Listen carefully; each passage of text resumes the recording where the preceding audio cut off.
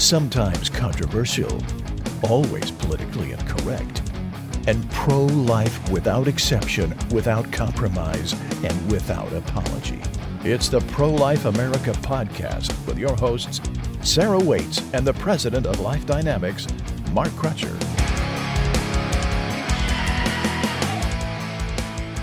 Hello, everybody. As you heard, this is Mark Crutcher, president of Life Dynamics, and I'm joined by my charming, I guess is the right word, co-host. Thank you so much. She's lurking nearby, as she always is, Sarah Waits. In a charming manner. In a charming way, yeah, a very charming way. Anyway, lots going on in the pro-life battle. We talked last week about what's going on at the state level, and lots of things are happening. Texas has 7 bills in front of the legislature and passed 2 of them this past Monday, I guess it was. Mm-hmm. One of them being the heartbeat bill that was promoted by our friend Janet Porter. She's the mover and shaker behind all that. She doesn't always get the credit that she richly deserves, but isn't that usually the case? That's always the case. Yep. And also another important note that will go underneath the radar is that today, on the day that we are recording this is your birthday. Yes. So happy birthday, Mark. Would you like me to sing for you? No, thank you. Me. I'd like to. Your gift can be that you don't sing. I've heard you sing before. No, you have not really. Yes, I have. No. And it's not a pretty sight. Well, thank you. They're clicking by like pickets in a fence right now, so at my age, it really doesn't make a whole lot of difference. Well, just think, today is the oldest you've ever been. Yeah, that's right. Oh, let me think. Is this the first day of the rest of my life? Find some sort of cheesy platitude cheesy, for you. Yeah. Cheesy is the right word. Anyway, I saw something on the internet that I thought was comical, and I'm going to bring it up before we get into our subject for this week. Somebody said, after seeing what Biden has done in just the past 2 months, I want to thank him for not doing anything at all during the previous 47 years. I think that's one way of looking at this. You can look with a silver lining on this cloud. Yeah, I guess that's a silver lining. It is astonishing what's happening to our country right now. In all my years, 73 years, I could have never imagined that we'd be in this situation. But here we are. And related on that vein is today's topic, which is the war on men. Yes. We've heard this rhetoric for years about the war on women, which is pure 100% nonsense. Kind of like the gender pay gap that I hear so much about. Right. The gender wage gap is based on a study where they take the average earning for all men and the average earning for all women and just compare, which completely ignores really important factors like the field that you go into, the number of hours that you work. And women are like 6 times as likely to have part-time work. Especially after they have children. But they count that as a 1. And women are more likely to go into fields such as counseling and education, and fields that earn significantly less than the fields that men typically go into, which is the more science, technology, engineering, mathematics fields, which earn more. I've been on talk shows where this subject came up, and people on the other side say, women make 77 cents on the dollar for every dollar that a man makes. And I've challenged them. I said, can you bring me an example of where a man and a woman are doing exactly the same job? Working the same hours, the same level of experience. Everything's the same. Mm-hmm. And the woman's making 77 cents to every dollar the man makes. And I've never had one of them do it. In fact, there's some fields where you look at it and women actually make more than men. Well, and also, if you break it into 4 categories, married men, single men, married women, single women. The highest paid are married men. The lowest paid are single men. Young single women around their 20s actually earn more than men of their age group. Yeah, right. So the wild card here is marriage. If you're married, you tend to be more settled down, so you're therefore more reliable. And I understand why single men make less than anybody else, because they're the ones you can rely on the least to show up every day for work. So it's not always the case, but as a whole, they are the least reliable workers that you'll have. Anyway, what brought this up is there's an article in Vogue magazine. Now, this is obviously a women's magazine. You don't find too many men reading Vogue magazine. This woman named Emily Ratajkowski, it looks like her, Kowski, wrote an article on pregnancy and why she doesn't want to reveal the gender of her baby. And I just want to read what she wrote here. This is pretty unbelievable. My friend, who is the mother of a 3-year-old boy, tells me that she didn't think she cared about gender until her doctor broke the news that she was having a son. She burst into tears in her office, quote, "And then I continued to cry for a whole month," she says matter-of-factly. After a difficult birth experience, she developed postpartum depression and decided that she resented her husband more than she ever imagined possible. She told me that she particularly hated that she actually made an actual physical list that she kept in her journal, editing it daily, how peacefully he slept. Quote, "There is nothing worse than the undisturbed sleep of a white man in a patriarchal world," unquote. She shakes her head. Quote, "It was hard to come to terms with the fact that I was bringing yet another white man into the world, but now I adore him and can't imagine it any other way." She also eventually learned to love her husband again. The sound of this perfect slept next to her at night is now tolerable. She can tolerate him being peaceful in his sleep. Tolerate the white male that she married. Right. And she's now likes the white male that she brought into the world. But the point is, why did this woman have this mental attitude to begin with? Because this is what radical feminism has brought us. Right. This is what intersectionality has brought us. Right. It doesn't end discrimination. It fuels it. It just redirects it in other directions. Well, one of the points that I've always made is that feminism... You're talking about this new wave of feminism, the modern feminism. I'm talking about neo-feminism that started in the 60s. Yeah. They wrapped everything. The cornerstone of women's rights was abortion. And lesbianism was right there with it. Most people may not realize this, but here in Denton is the largest women's university in the United States, and Texas Women's University. And they tend to be pretty liberal, and they had a NOW chapter over there years ago. And there was even an article in the Denton paper. They had gone to the National NOW Convention and came back and disbanded their NOW chapter. They said, we had no idea that this is what it was all about. That this is what we were getting into. Yeah, the feminist movement was hijacked by all these other groups, right. And it was morphed and twisted into this thing we have today. Right, and the early feminists in this country, the Susan B. Anthonys and Elizabeth Cady Stantons and Virginia Woodhulls and all these women wouldn't even recognize what is passing for feminism today. Yeah, I would like to call myself a feminist, except I can't accept where this direction of feminism has gone. One of the points that I've always made, though, is that, and I never had thought about this fully, but what abortion does is it pits women against their children. Mm-hmm. Feminism has convinced women that their victims and their enemies are their children. Well, and the men, according to feminism, men are taught patriarchal oppression at young ages. Right. So when you're bringing another male into the world, you're creating a new wave of oppression. So if that's your mindset, then of course you look at your son and you think, what have I done? Of course you look at your husband and all of a sudden have disdain for him.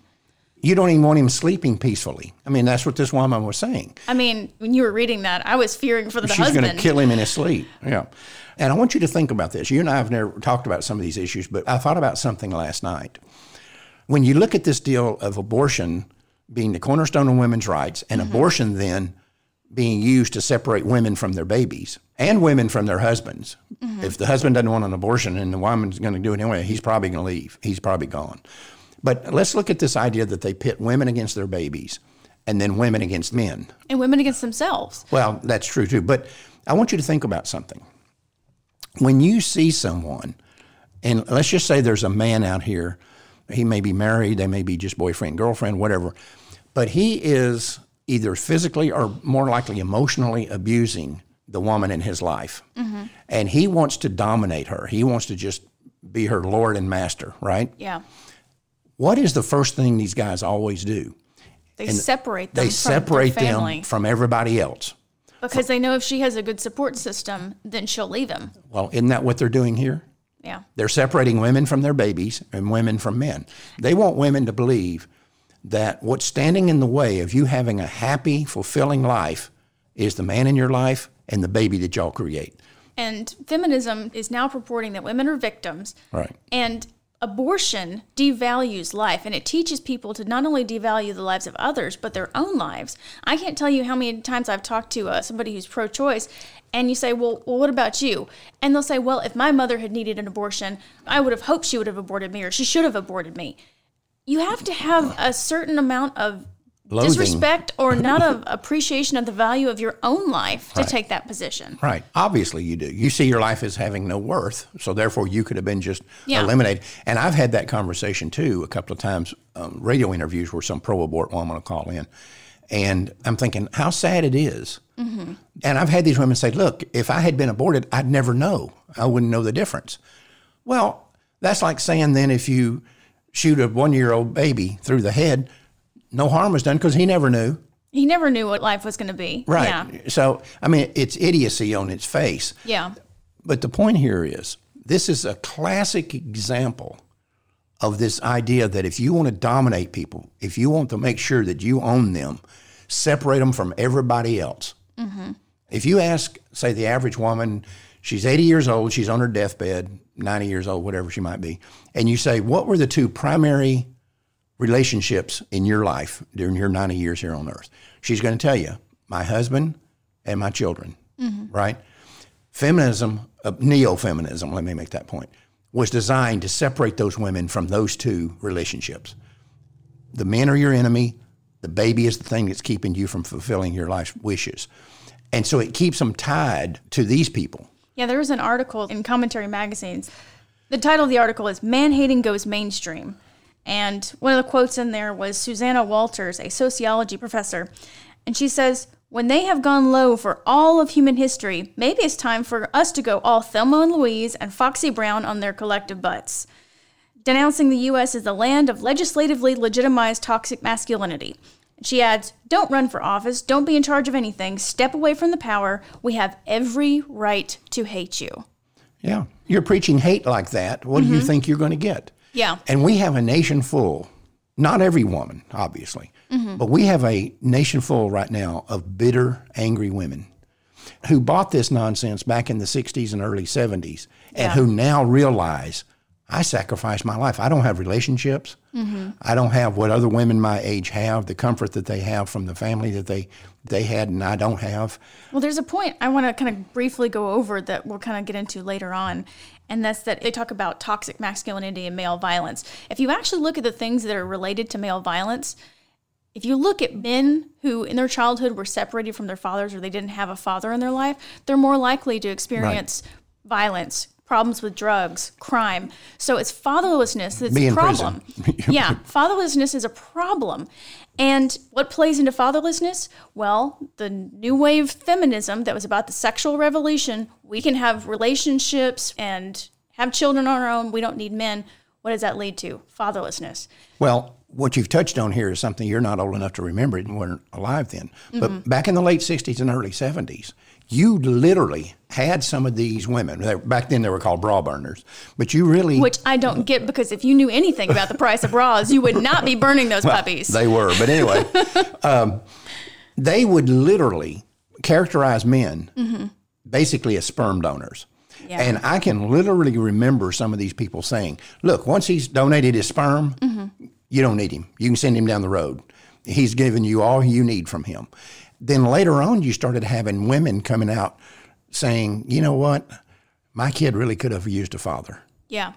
And it's not just sons, it's daughters too. There's a special bond between daughters and daddies. Oh, yeah. You have it with your father and I have it with Sheila.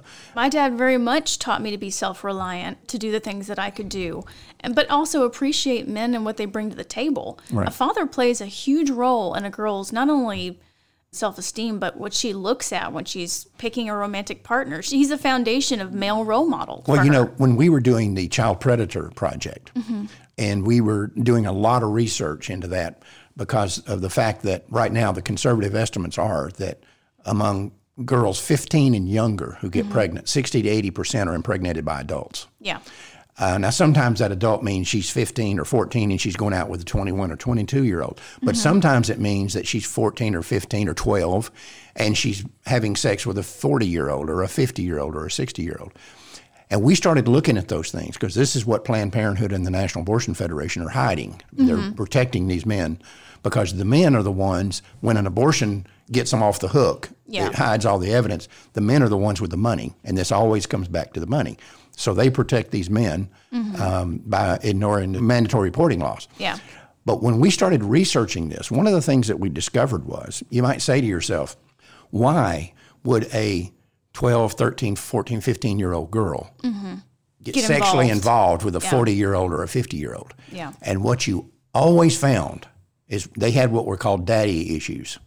They either didn't have a dad present or they struggled to get their dad's attention. Or whatever. Yeah. But they had what were called daddy issues. These older men who prey on these young girls, they recognize that. They crave male attention. They crave male attention, and these girls have daddy issues. And if that pedophile figures that out, and he will, that's what they capitalize on in order to have sex with this little kid. And almost all of those cases that we looked at, the problem with the daddy issue was the absent daddy.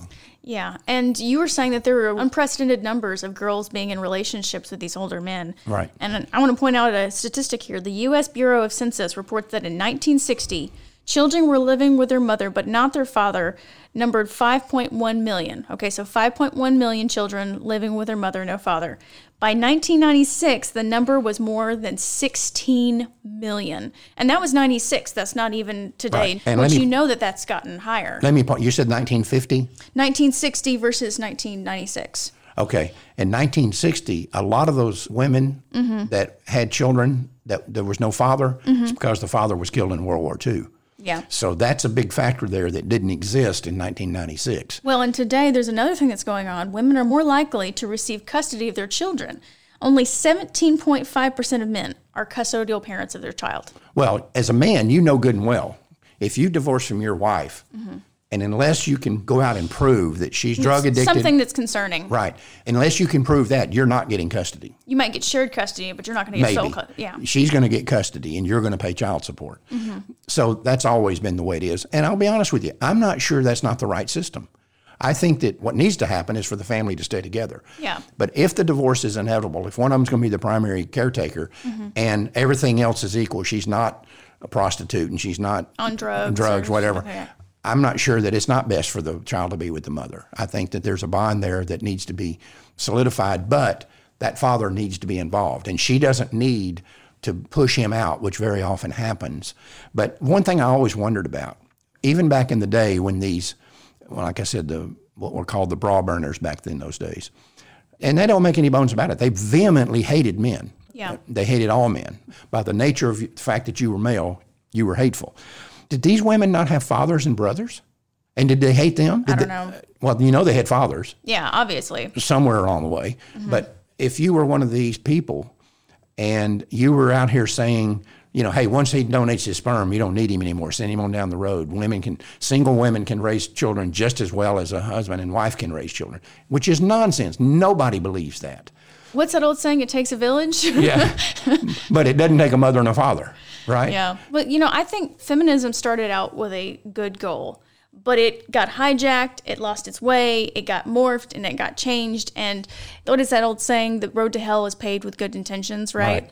And something I want to touch on briefly here is you hear a lot of people talking about how girls are being lost in the education system. And a lot of this originated in 1982 with a woman named Carol Gilligan, who released the book In a Different Voice, talking about how adolescent girls were in this crisis and, patriarchy, blah, blah, blah.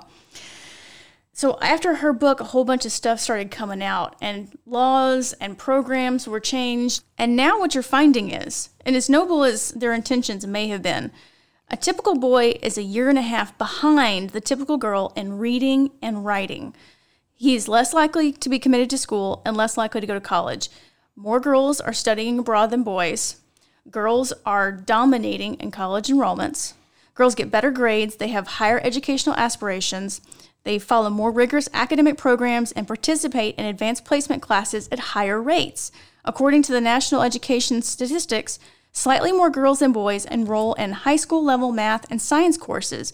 They now outnumber boys in student government, honor societies, school newspapers, debating clubs. Only in sports are boys ahead. So in technical language, the girls are more academically engaged. Boys are 3 times more likely to receive a diagnosis of ADD, get held back, and drop out of school. Yep. And no one's really addressing this. Anytime you hear about education, it's we got to get more girls into STEM, which is great. Right. But we need to be looking at this over here. And I'm telling you, it's very difficult not to think that this war on men, which has been going on, hasn't affected the self-esteem of these boys. Oh, yeah. There's no doubt about that. It had to. And there was a fundamental flaw in feminism, neo-feminism, that the goal wasn't necessarily to elevate women, it was to bring men down. So these boys have grown up at a time when they've heard in their classrooms or they've seen on television or they've seen on the internet that they're scum and they're washouts and they're losers and their only value to the society is the sperm they can create. There's this article that I found called Male Bashing, America's Favorite Pastime, and the journalist found these statements and greeting cards. Not all men are annoying. Some are dead. Men only have two faults, everything they say and everything they do. Women must be twice as good as men to be thought of as half as good. Fortunately, this is not difficult. Now, in the article, just as for a little mind think, he swaps the genders and makes it about women. Yeah. Now, suddenly, what do you think people's reaction is when they would see that? Be congressional hearings. They would be outraged. Right. And yet, it's just fine to have cards like this bashing men. He says, attacking blacks is racism, attacking women is sexism, but attacking men is conscious raising or comedy or both. Right. And you're seeing that play out on sitcoms. Well, yeah, if you watch television, used to it was Father Knows Best or, Leave It to Beaver, and the father was in the home and he was a authoritative figure and he was smart.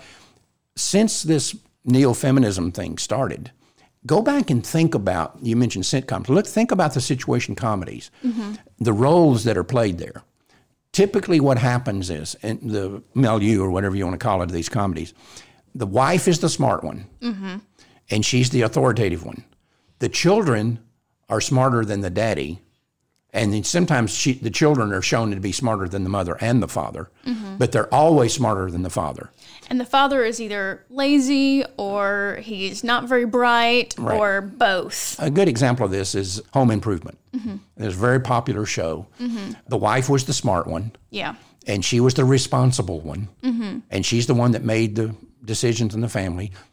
And the father, Tim Allen, he's the court jester. Who's always getting into some sort He's always screwing things up, and disaster. He can't do anything right. And if you think about it, you go back and you look at all of these shows that have been on television. Which that's fine if that's one of a few. But when you start to see a pattern. And there is a pattern. Yeah. That becomes a problem because then you're sending a message. The pattern is overwhelming. And I'm telling you, if you're a 10-year-old boy and you're watching this, you think, well, that's the way men work and that's the way men act, and they're the dumb ones in the family, and the women are smarter and the kids are smarter. And one of the things that we see now as a result of all of this is an increased suicide rate among young males. Yeah, women are 2 times more likely to attempt suicide. However, men commit suicide 4 times more often than women and account for 73% of all the suicides. But no one's talking about that. Nobody talks about it. And when one of the projects that we were doing here years ago, we were looking at these issues. And one of the things we came across, just to show you how this society had switched to the point that women's problems are all that matter. Men's problems don't matter. They don't have problems. They own the world, right? Yeah. Just in the issue of medical research, women die from breast cancer at almost the identical rate that men die from prostate cancer. But at the time we were looking at this, and this was probably in the early 90s, mid-90s, somewhere along there, men die from prostate cancer at the same rate that women die from breast cancer. But 11 times as much money was spent, allocated by Congress, to examine breast cancer than to examine or to study prostate cancer. Another good example of that is sexual abuse and sexual violence. We hear a lot about quote, quote, rape culture and how women are being raped, and which women are, and rape is awful. But one thing that's not talked about very much, or is just usually a side note, is about men. 1 in 6 men has been sexually abused or assaulted, a lot of times by 18. And there are about 2,000 shelters around the country for domestic abuse. Only 2 of them, 2, are for males. Most of them will turn men away, and sometimes even young boys. Well, I wonder about this situation. We've talked about this here before. There's just been an explosion in just the last, I'd say, 5 to 10 years, of female school teachers being indicted for having sex with boys in their classes.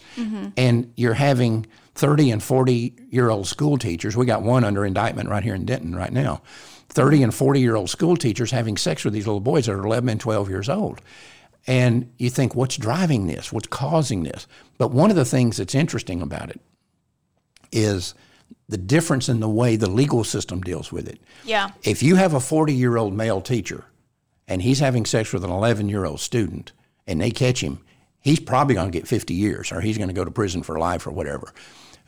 Studies have shown that these women get very little, if any, jail time for doing exactly the same thing. I remember, what was that case of that teacher that was having sex with one of her students? It was a really prominent case that got nationwide. Mary Kay Letourneau was one of the biggest early ones. That's the one I'm thinking about. He was 11 when she was 34 when it started. I remember watching an interview a few years later, and it wasn't all that long, about their relationship and what happened afterwards, and she was already out of prison. And I remember thinking, what? Yeah. She was having sex with a minor child. How is she already out of prison? If it was a male, he wouldn't be out of prison. Well, see, there's another part of that story that you may not be aware of. Oh, I know. When she was first indicted, she was given probation. Yeah. She was not sentenced to prison.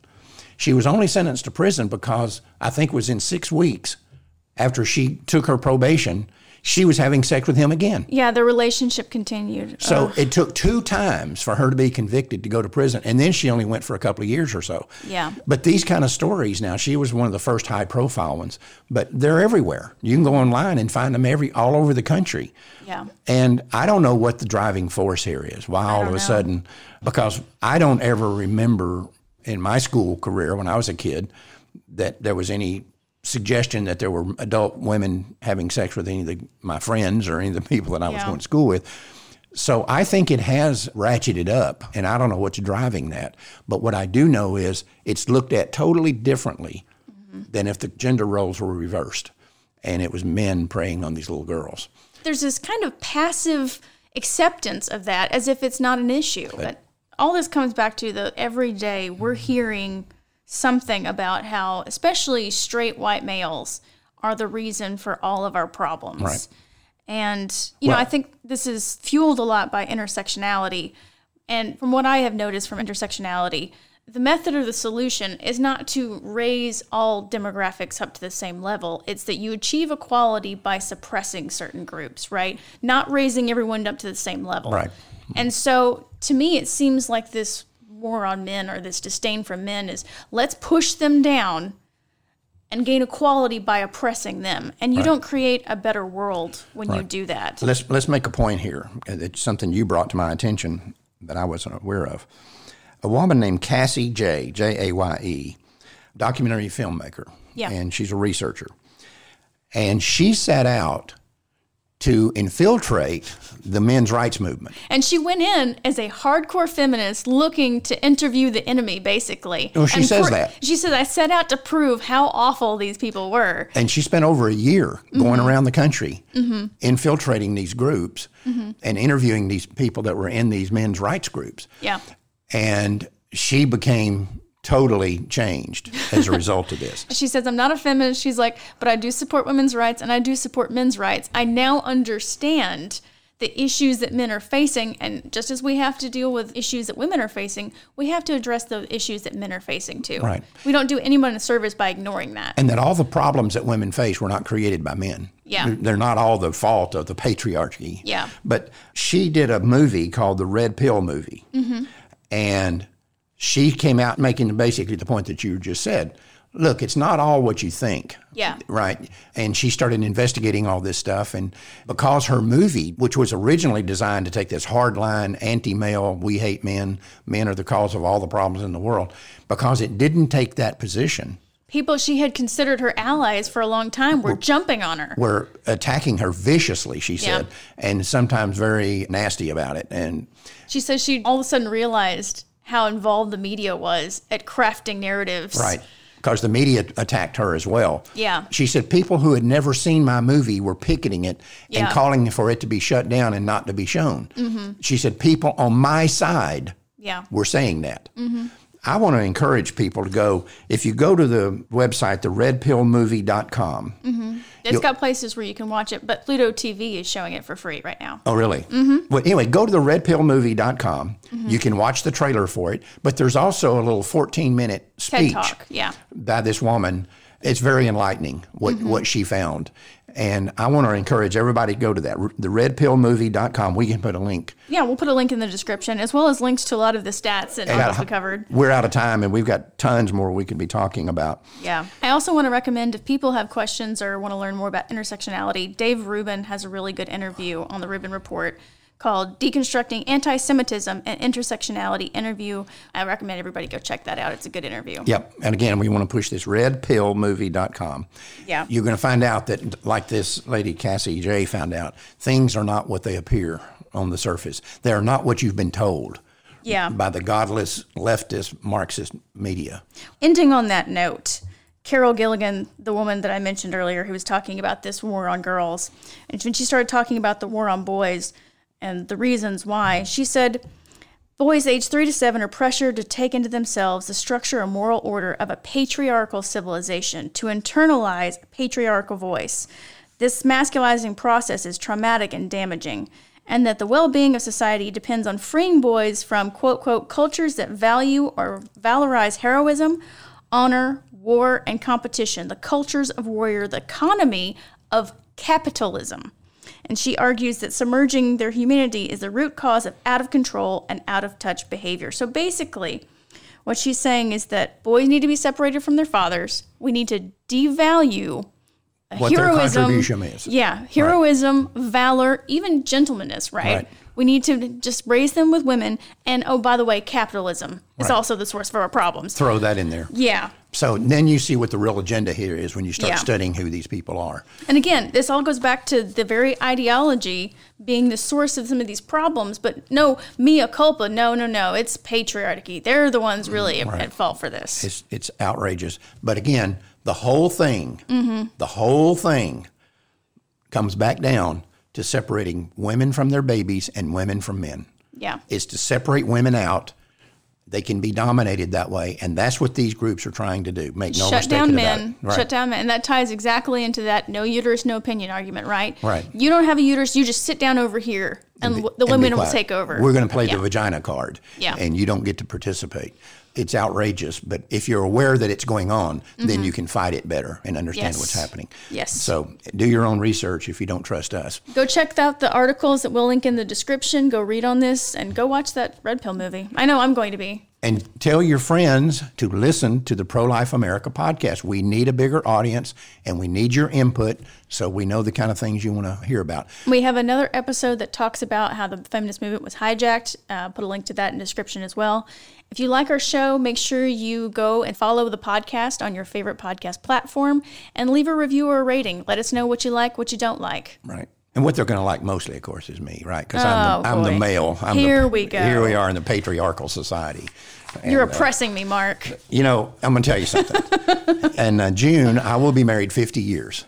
Congratulations. There's no guy that's been married that long who thinks he lives in a patriarchal society. I promise you that's true. I promise you that's the case. No man is under that delusion.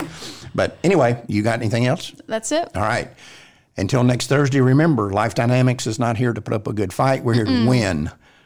Because winning is how the killing stops. You took my part. Okay, but winning is how the killing stops. I'm patriarchal. Yeah, you're just suppressing my voice over there. Right. Hey, we'll see you guys next week. Bye, guys. Bye.